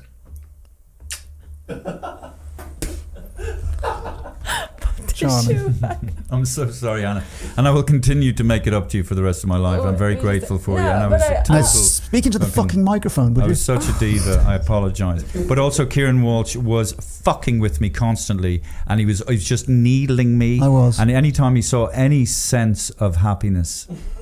Do you remember at one stage we were doing Mary Robinson, and you don't remember this Mary Robinson kind of yes, absolutely. And as a boy, as a youth, as a young boy, you know. As a young she was swan. really funny. Yeah, very funny. And it was for a while. For a while, I got the tiresome. Then you lost. It's funny, you lose the thing. But you remember I used to say to you, I used to say, come on, bring up. And you'd go, oh yes, oh. And you'd that's right. No, you do that because when Mary Robinson is very intelligent, she's a very intelligent woman. She has her own way of talking. She has a fixed smile on her face, which informs how she talks. And also, because she's so intelligent, she assumes that you don't really understand. So she's agreeing with herself on your behalf, and she's constantly nodding and almost sort of headbutting. But I used to have to get you to bring that every time. Just I remember, and then the third series of the fourth series, I was so and I keep on going on about this fucking breakup with Fiona and Jean, but I was so fucked, and I was in the middle of this horrifying. Anybody who's gone through a heartbreak is the closest well-adjusted people get to actually being psychosis. There was more than heartbreak. But anyway, I was dressing up, like Mary Robinson, fucked, and and I'm just like shaving your legs, and then this putting makeup on, and I'm just like sitting there, It was season 4 or 5. It was probably one of the worst tortures things. Can you imagine, you getting horrible news? Okay, Bifa. Awful. It was 3. And we will have Fiona on the podcast. And can I say, adore Fiona. We were the best friends now. I adore Fiona as well. Thank you. Yeah, me too. I adore Fiona. Yeah, back off, mate. Fiona was in with Amy who? Yeah, she was in the show. We got her into that. It's called Finding Joy. No, there was another Amy wrote one. it. No, the legal. Oh, that's a different show. That's. But anyway, she didn't write that. She didn't write that. She was there, and she was Fiona in it. was there as well. Yes, that's right. Yeah. She was in 2 shows. That's right. The Savage Eye gave your production company a lot of credibility and kudos. And I think as a result of the Savage Eye, you got. But it also gave us a lot of no money and heartbreak. Well, nobody got any money, but I didn't do it for money. I did it because I had to. Because it's your legacy. But, it is my legacy, Kieron. I think what's your fucking legacy, you fucking piece my of legacy's shit? coming down the track, man. Are you actually? Do you have are you working on a? Yeah, I've got a film. What was the film you did about the the doping and the cycling? Yeah, it's called The Racer. Did you see it? You've done that. Oh yeah, it's done. It got killed in because COVID. Fuck. It was accepted to this festival for the opening night. I can't wait to see that. South by Southwest. What? No. South by Southwest, the film festival in Austin, Texas. Which is kind of one of the most prestigious in the world. There's 2 festivals in America. There's that one and there's Sundance. Can I just say, sorry folks, this is how good Kieron, this is why the Savage Eye was good. Let's be honest. You had Kieron J Walsh, KJ fucking Walsh, Kieron J Walsh. And Damien. And Damien.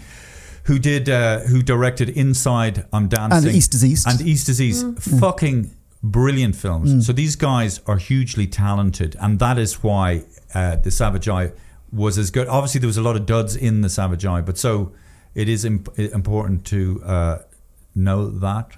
That's nice to hear.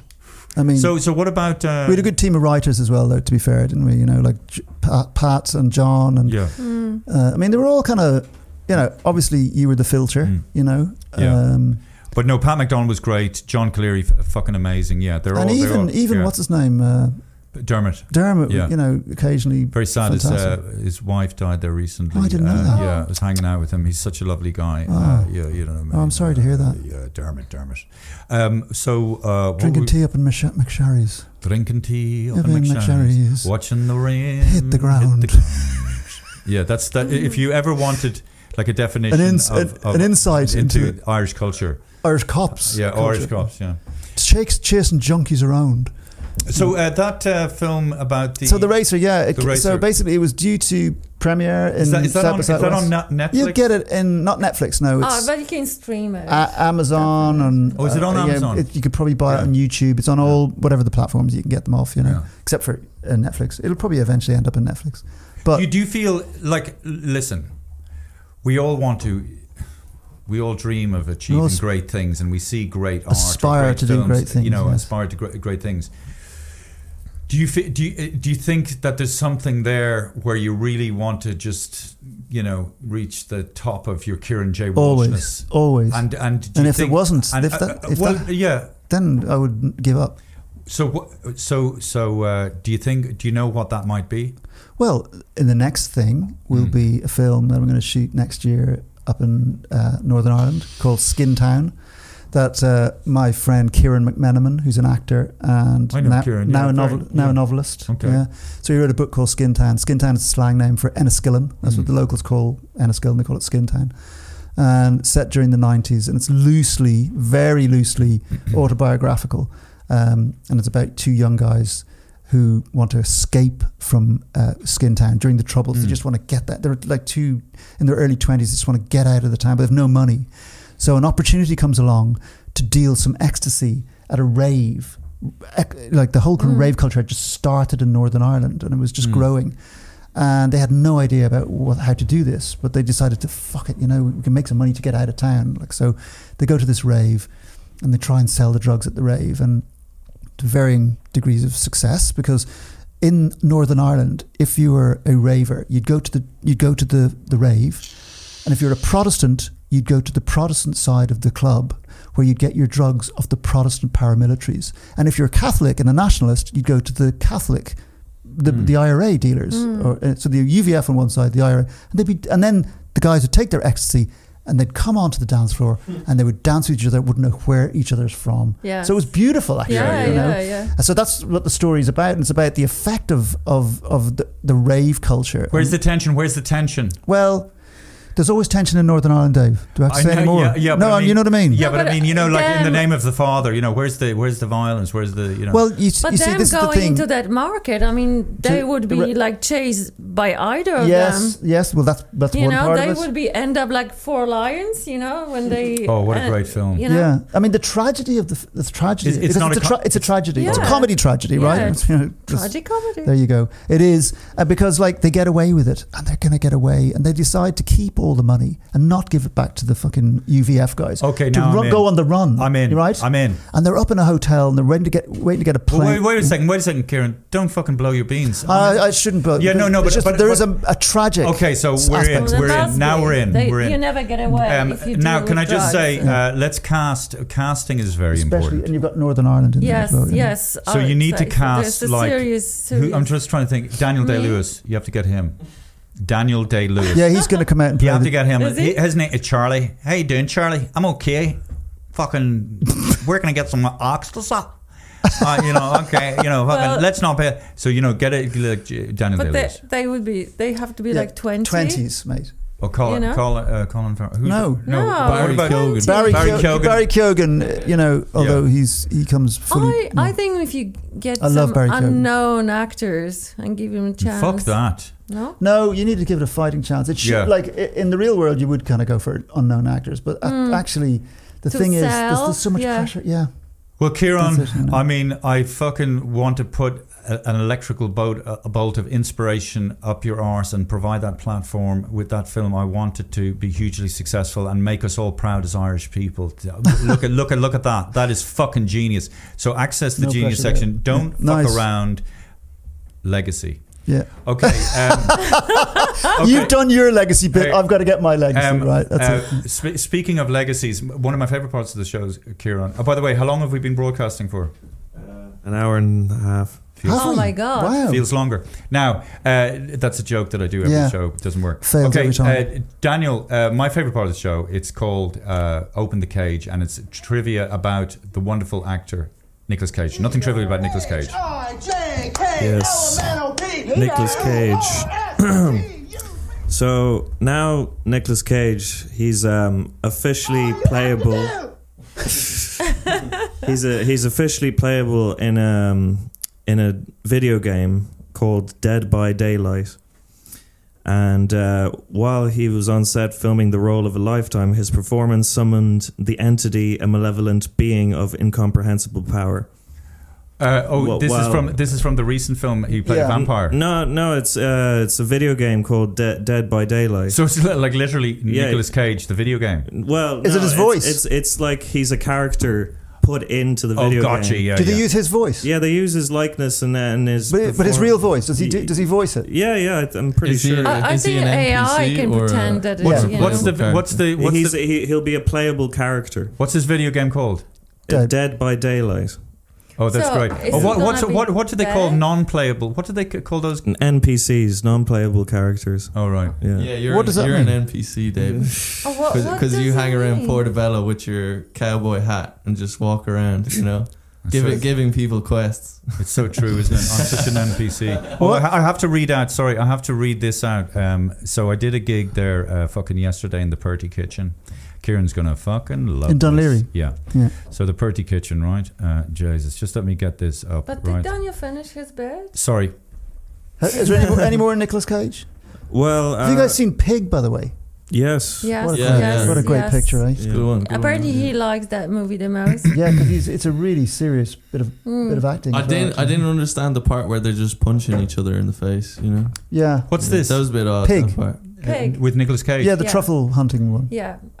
Just recent one. Yeah, a couple of years ago. Yeah. God, he's done so many films. Okay, I just want. Did Daniel finish? Fuck me, Hannah. Yes, he did. He told about a video game. That's the trivia about music. He's in a video game. I'm just being polite because people are saying Glass that onion. you should leave that chap alone. I do. While he is talking stuff about. I thought it was very well Nicolas articulated, Cage. and I think everybody understood that Nicolas Cage has a video game, and it's called Dead Men Can't Maybe Pass. there was a second part to it. Is there a second part to Daniel? it? Well, no, I mean, no, there's just like, you can use his character in the game, and like one of the things he can do is his second to none acting ability to get deeper into character than ever before. Like, you can use that within the game. Oh. Okay, so repeat what Daniel just said, Hannah. It's almost meta. No, I can't. I just lost it. So even when he does say something, it doesn't matter because you don't understand. I do understand, but I can't repeat it. You know those headphones are too big for your head. Do you know how small your head is? David, that's too personal. Okay. Speak into the microphone, Hannah, will you? Speak into the fucking microphone. This is painful for me, by the way. So this is like yesterday I was playing in a place called the Purty Kitchen, right? So this guy sent me a message. I don't want to be mean. So he was at the gig in the Purty Kitchen and he said, don't want to be mean as I'm a huge fan, but last night was the same was the same material as the last two times I've seen you. Right, wait. Wow. Same old jokes. And then he says, constructive feedback. Please get new material, as there's no point in me going to your shows again to hear the same routine over and over. Even your notes, because I had notes on stage. He said, even your notes are threadbare.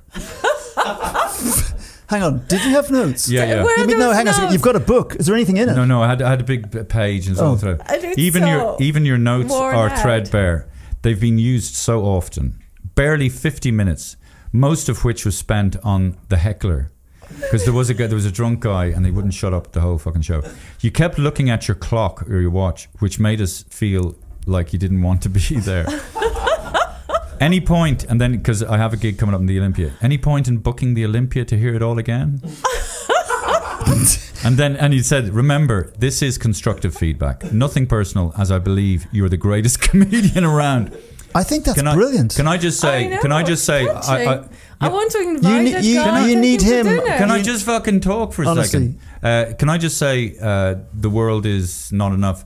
I genuinely do appreciate how what a good message, and it was and I really do listen to it, and I swear by Thor's hammer, there will be new material in the Olympia this October, 100%, and I need to hear this, and it was said in such a way. Because you know, Dave, you ripped me apart. You've been hearing that for a long time. Am I right?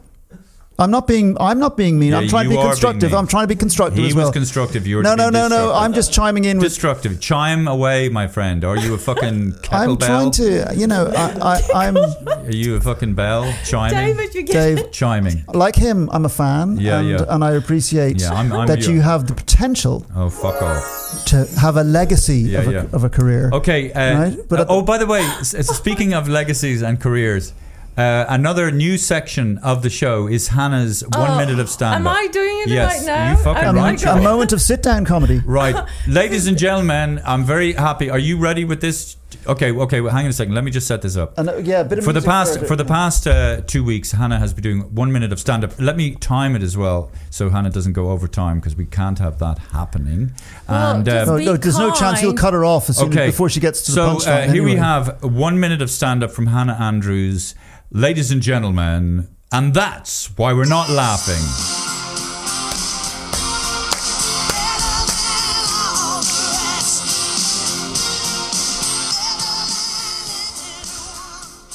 Into the microphone. So, as you might know, I am a makeup artist and I work in RTE, and recently I became a part-time staff, but I was the one who was on those bogus freelance contract, and I'm telling to you, RTE does not want to pay up. They're kicking and screaming, but forget about it. I don't care anymore. I'm so proud of RTE because they put up the best show ever.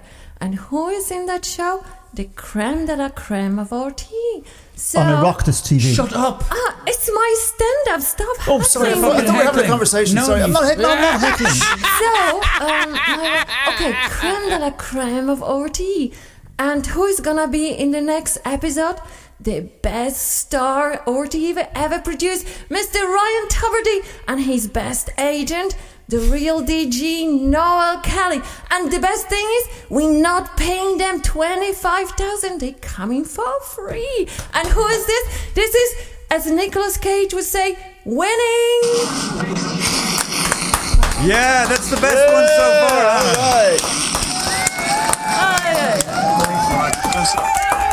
It's true. You did it, Hannah.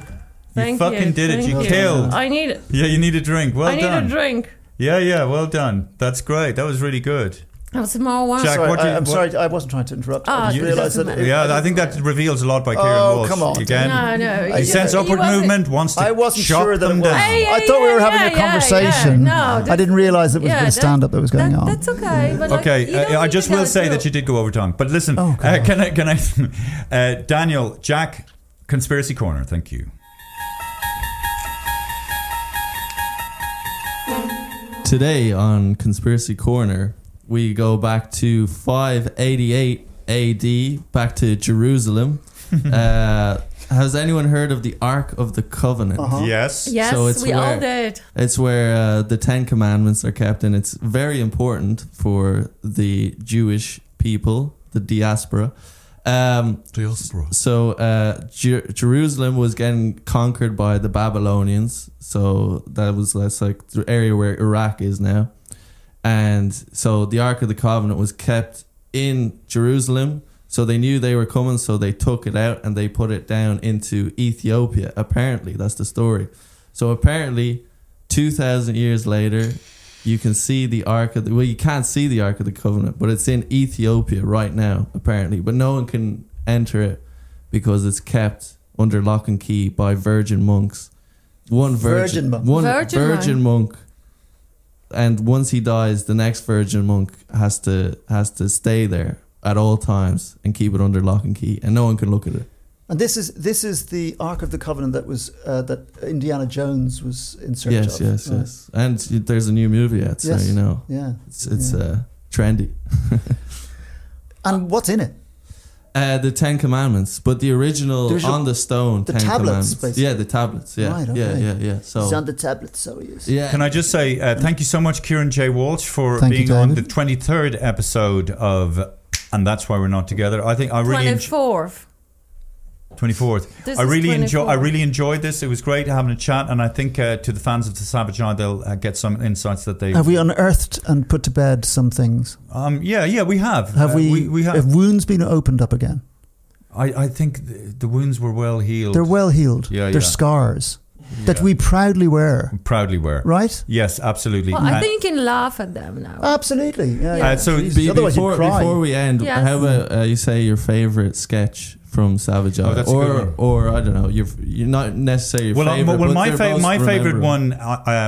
Sleepy School, is that your favourite one? The Sleepy School one was pretty special. I starred in that. Uh-huh. Jack starred in that one because I for most of my school years, I would be in bed and get up, you have to go to school, and you just the thought of having to go to school and just the idea of wheels being on your bed and just being gently transported to a school where you could stay sleeping, and then at the end of the year, it's very seductive. At the end of the year, the only question you have to answer is, are you happy? Yeah. and if you're not, the original was, and if you're not happy, you go on to the next year, but the teacher is never seen again, and then you just see the teacher being hung by the neck.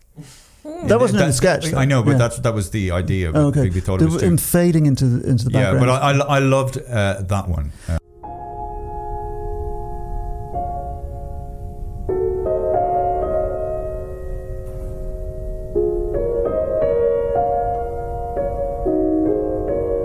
Once upon a time, there was a land where children didn't have to get up in the morning to go to school.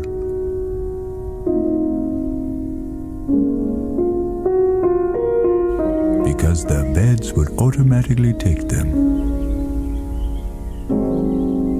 The doors of the classroom were wide enough to accommodate the sleeping school children.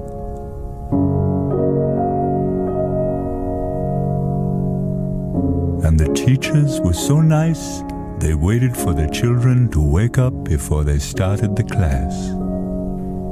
And if the child didn't want to wake up, that was okay too.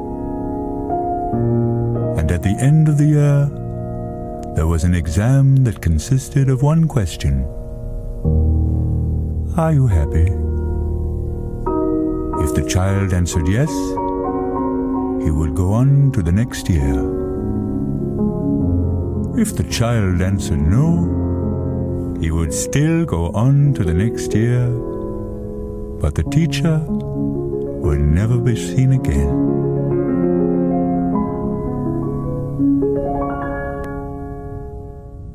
And I think that one, it's almost like what I'd imagine, school life in Denmark is like. You know what I mean? Yeah. They've got it all going on over there in Denmark those days. Oh, Denmark is so advanced. Yeah. We lived there for 6 years. Yeah. I came over to see I know it, you did, yeah. And what about yours? What's yours? Oh, that's right. We went to Aarhus Festival. Yes.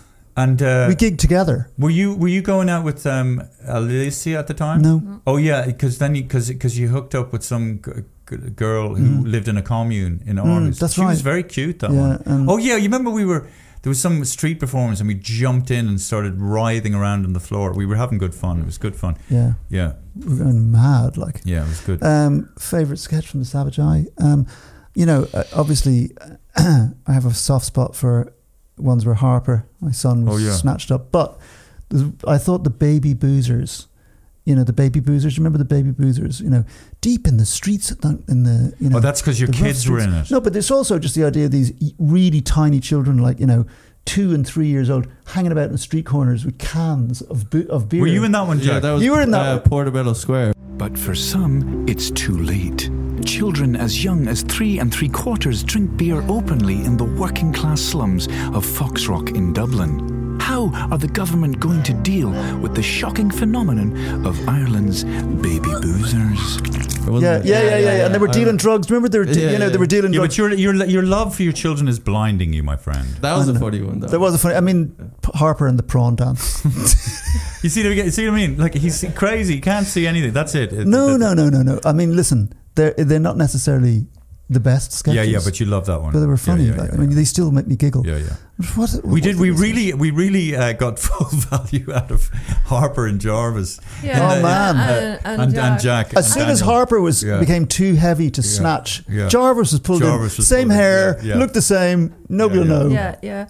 And what about Jack? Do you have your favorite sketch?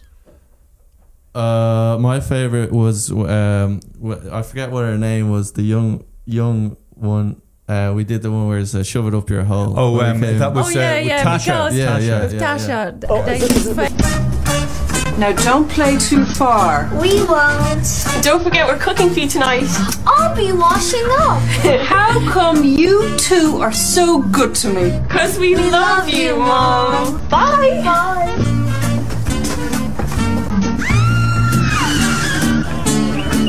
Be careful.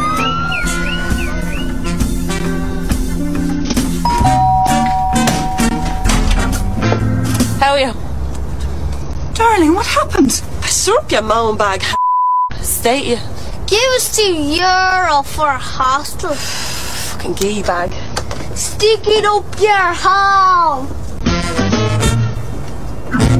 Was it the TV show? No, it was Oh, that was funny as well. That was funny. Me and you when we were watching the telly. Yeah. And the life story. They were drinking cans watching the telly. Yeah. That's a funny one. But the one with Tasha, when they're going out and, you know... They live in a rough area and they're, okay, bye, Mom, and then they come back. No, they go the two kids come Mom, back. I love and you. you're smoking a cigarette and some spitting and stuff. And it's like, shove it up your hole. Shove it up your hole. And listen, it sort of turns out, Jack behaving like that whenever he's not he's upset or he doesn't like, he starts speaking in a different... Shut up, will you? He'd be Daniel, what about your favourite sketch, Daniel? Do you have one? I don't know. For some reason, I kind of like the time travelers. Oh yeah. I just think it's funny, like just the idea. It's a good gag. Yeah, I like it. Okay. What about Hannah? What about me? Yeah. I must say I love all the sketches about Gardays. I think. Gardaí. But also there was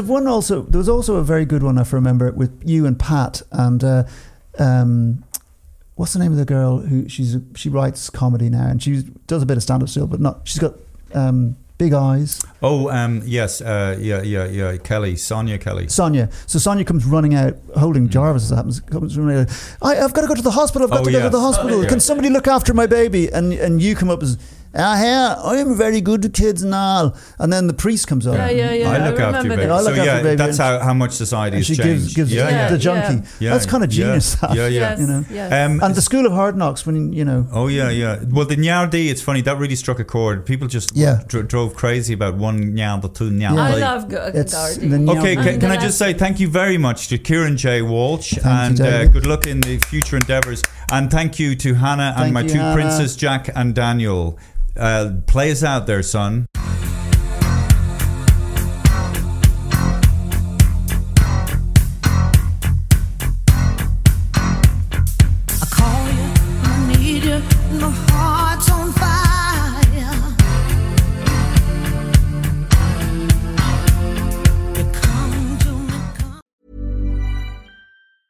Planning for your next trip? Elevate your travel style with Quince. Quince has all the jet-setting essentials you'll want for your next getaway, like European linen, premium luggage options, buttery soft Italian leather bags, and so much more. And is all priced at 50 to 80% less than similar brands. Plus, Quince only works with factories that use safe and ethical manufacturing practices. Pack your bags with high-quality essentials you'll be wearing for vacations to come with Quince. Go to quince.com/pack for free shipping and 365-day returns.